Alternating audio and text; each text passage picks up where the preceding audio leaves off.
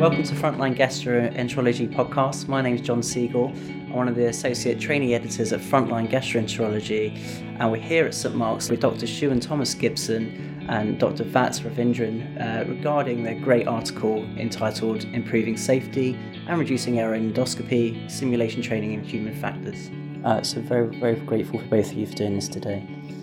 I wondered if you can start with a simple question and just give us a brief overview, if you can, of what this paper is about. Thanks, John, and thanks for inviting us to the podcast today. So this review really looks at how simulation-based education can be used in training, particularly training of human factors. So these are factors that we know are important to healthcare and encompass a whole range of things, including organisational, environmental, human and individual characteristics that all influence behaviour in the workplace. And we know that human factors can influence how we perform as endoscopy teams. So this review is really an overview of how we achieve that. So when I was reading this paper, I came across this concept called ENTs and ENTs. Can you just explain a bit for our listeners what these are, what they mean, and why they're important? So ENTs essentially stands for endoscopic non-technical skills.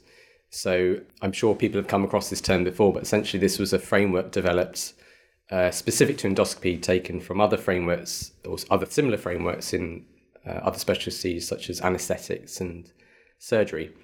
And now that framework's been incorporated into endoscopy assessment, so our DOPS. So they, like all other non-technical skills frameworks, cover cognitive and social domains. So for ENTs specifically, we think about teamwork and communication, situational awareness, leadership, and then judgment and decision making. And those are the factors that we talk about when we think about ENTs.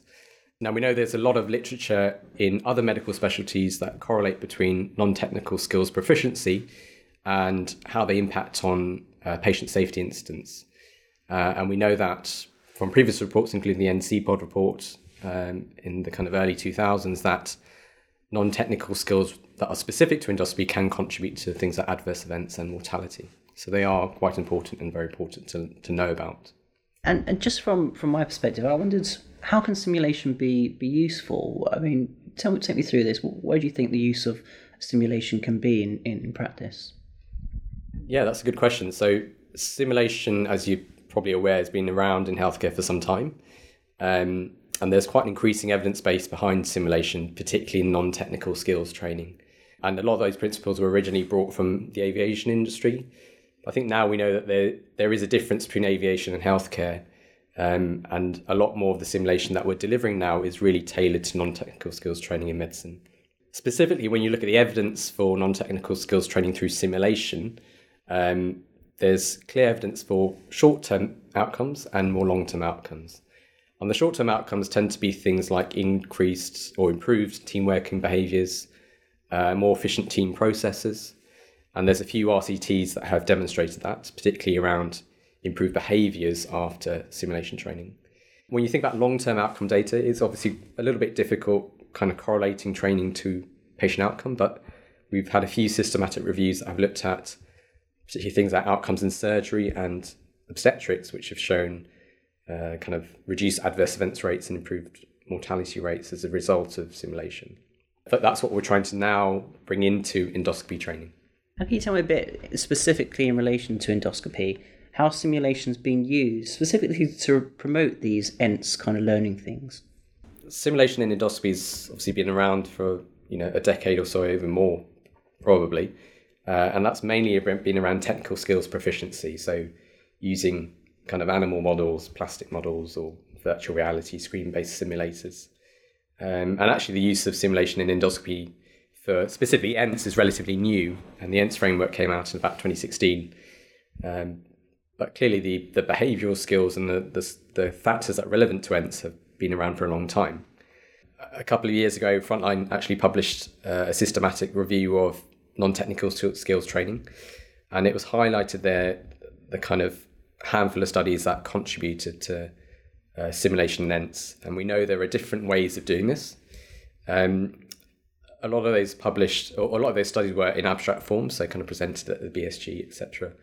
And we know generally there are different ways of doing this. And the two ways that we talked about in our review were on integrated simulation and in-situ simulation. So integrated simulation was quite an interesting concept when it arose kind of early 2000s through Professor Kneebone and his group at Imperial. They essentially combined technical skills such as suturing and incorporated non-technical elements. So they used simulated patients to kind of recreate kind of the real world setting. So in endoscopy, that's been done a few times across the country in kind of a handful of places, where you actually perform the endoscopy but using a simulated patient. So you recreate kind of that real world setting. Obviously, that sounds good on paper, and we're collecting more evidence and data about that. In reality, it can be quite difficult and challenging to achieve that, particularly due to the resource that's required in that. Whereas in situ training is something that's becoming more and more appealing. You just mentioned the in situ simulation. Can you just tell me a bit more about what that is? So in situ is quite an exciting concept to think about. So it's where you take simulation out of the simulation lab and out of the postgraduate centre and actually move it into the clinical environment. So you're conducting simulation in your own working environment. And, just by thinking about that, your learning is more directed to what you're doing in the workplace. And fidelity and immersion are completely increased. So this has been done a few times in endoscopy, and actually a review in America published about 5 or 6 years ago showed that only about 2% of endoscopy units were using this kind of modality. But there are clear benefits. So not just the benefits of training and simulation and learning and experiencing ENTs, but also the detection of latent errors. So these are kind of areas in the workplace that we don't quite know about yet, but by performing a simulation in the working environment, we can pick them up. So simple things might be something missing on a crash trolley or piece of equipment that's missing, or some guidelines that should be published and printed but aren't there. So I think that has a really important impact on patient safety. And those two aspects together are probably really important in improving outcomes. And interestingly, actually, the RCP recently published their Never Too Busy to Learn paper or publication, which highlighted the importance of in-situ training across medicine as a whole. So I think within endoscopy, this is a really important and exciting prospect. That's great. So I'm really interested that endoscopy is obviously a multidisciplinary team that are involved with nurses, doctors, other staff that are involved in endoscopy. Can you tell me a bit about how they may get involved in this in-situ training as well? We talk about endoscopy simulation, and previously it was all about the endoscopist and how they learn skills. And you're correct in saying that endoscopy is performed in teams. And the whole point of simulation is team training. So you're not just training a specific subgroup of the team itself. So, for example, in situ, the most ideal way to run in situ would be to combine the endoscopy team, so the endoscopists, the nurses, the other allied healthcare professionals involved in that process, into a scenario. So scenarios may not just be an emergency scenario in the endoscopy room. They may involve an emergency in the waiting area, something in recovery, where you're utilising the whole team. So that might be not just nurses, but porters, other non-endoscopy staff, medical teams on the endoscopy unit. And I'm reading this report as well. I came across this concept called ISREE, and I wondered, firstly, could you just tell me what that stands for and what that actually means? Yes, ISREE stands for Improving Safety and Reducing Error in Endoscopy. Dr. Thomas-Gibson might be the best person to answer that question. Hi, thanks for that. Yeah, this is I think quite an exciting initiative that we have started in the last year, and it follows on from my academic interest in the development of the endoscopic non-technical skills framework and work that one of my previous fellows, Dr. Mathrew, did in terms of looking at error and safety in endoscopy.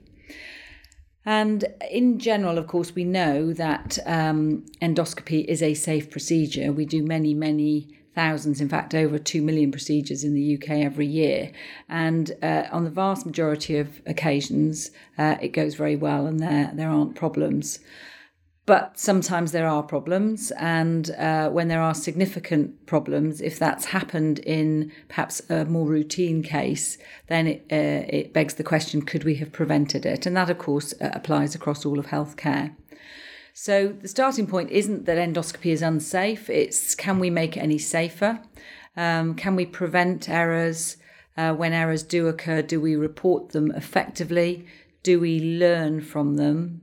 Do we train our trainees and our teams how to prevent them and how to learn from error? And when errors are perhaps occurring or where there are safety issues within either an individual or within a service, do we have any mechanism for supporting those individuals and services? And that really incorporates everything that the ISREE strategy is going to try and do. And that's an overview. So we basically ran a workshop within JAG where we invited around 30 multidisciplinary team members, if you like, surgeons, gastroenterologists, nurses, very importantly a patient, but also specialists in this field outside of gastroenterology. So an implementation scientist, anaesthetists who are involved in simulation and so on, and someone from the Clinical Human Factors charity working group. And we, between us, decided to look at a list of priorities for work that JAG could do. We had a session of blue sky thinking. If you had a limitless budget and limitless time, what could you do? And then we tried to narrow it down to what is feasible. And we came up with our strategy, which is referenced in the paper and available on the JAG website. And we're trying to tackle the most accessible of those through a variety of means. And just thinking about how we actually implement simulation into everyday practice, how would a trust or a hospital go about trying to implement this? Just wonder if you had any thoughts on that. So we are working in collaboration with one of VATS's previous colleagues, Eleanor Wood, at the Homerton, and they really have an outstanding simulation department there that actually works right across the hospital. But Eleanor, being a gastroenterologist, fortunately for us, has done a lot of work within endoscopy. And that's at one end of the spectrum, if you like. If you've got an all-singing, all-dancing simulation lab with several simulation fellows and full-time staff to run it, and they run in-situ sim, so they take their kit into the various departments within the hospital and into endoscopy every fortnight to run a 1-hour training session. And that would be fantastic if every big hospital had that capability.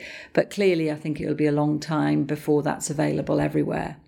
However, at our trust, for example, we don't have all of that fancy equipment or indeed all of those individuals. But we are planning, and in fact, yesterday, VATS ran an in-situ sim around a major hemorrhage protocol within endoscopy. So we had one of the more basic Ravindran type simulators, and in collaboration with our resuscitation officers, ran a really successful in-situ sim, and that's just one. But some of the simulations don't require any kit at all.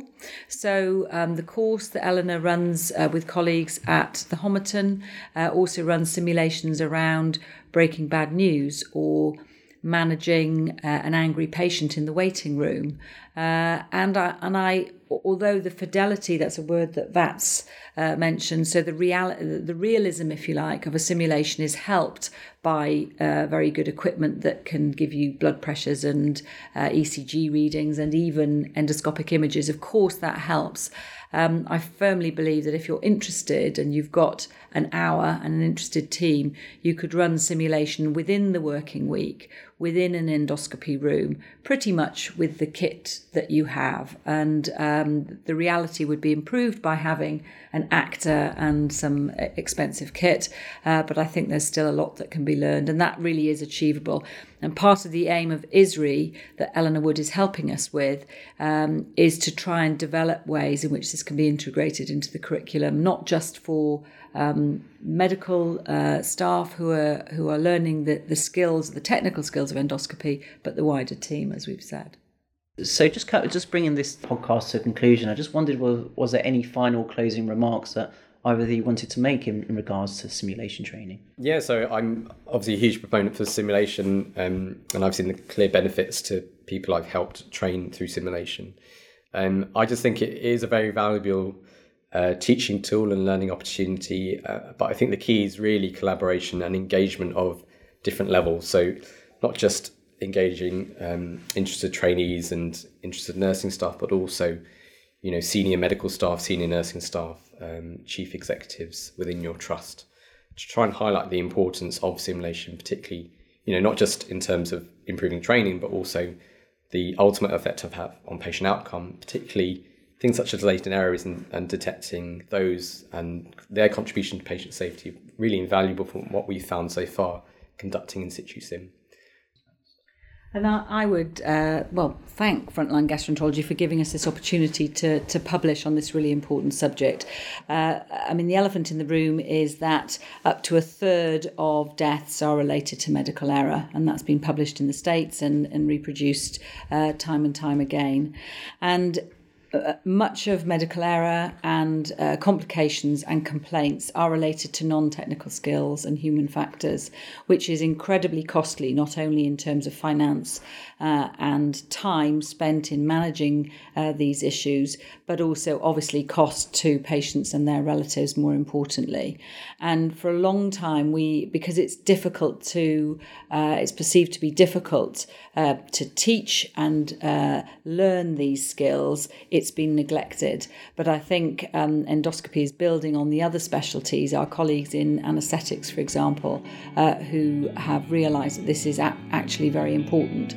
So for those of you who are interested in the full article, it is currently published online and will be available in the special endoscopy edition, which will be in April, related to EndoLive.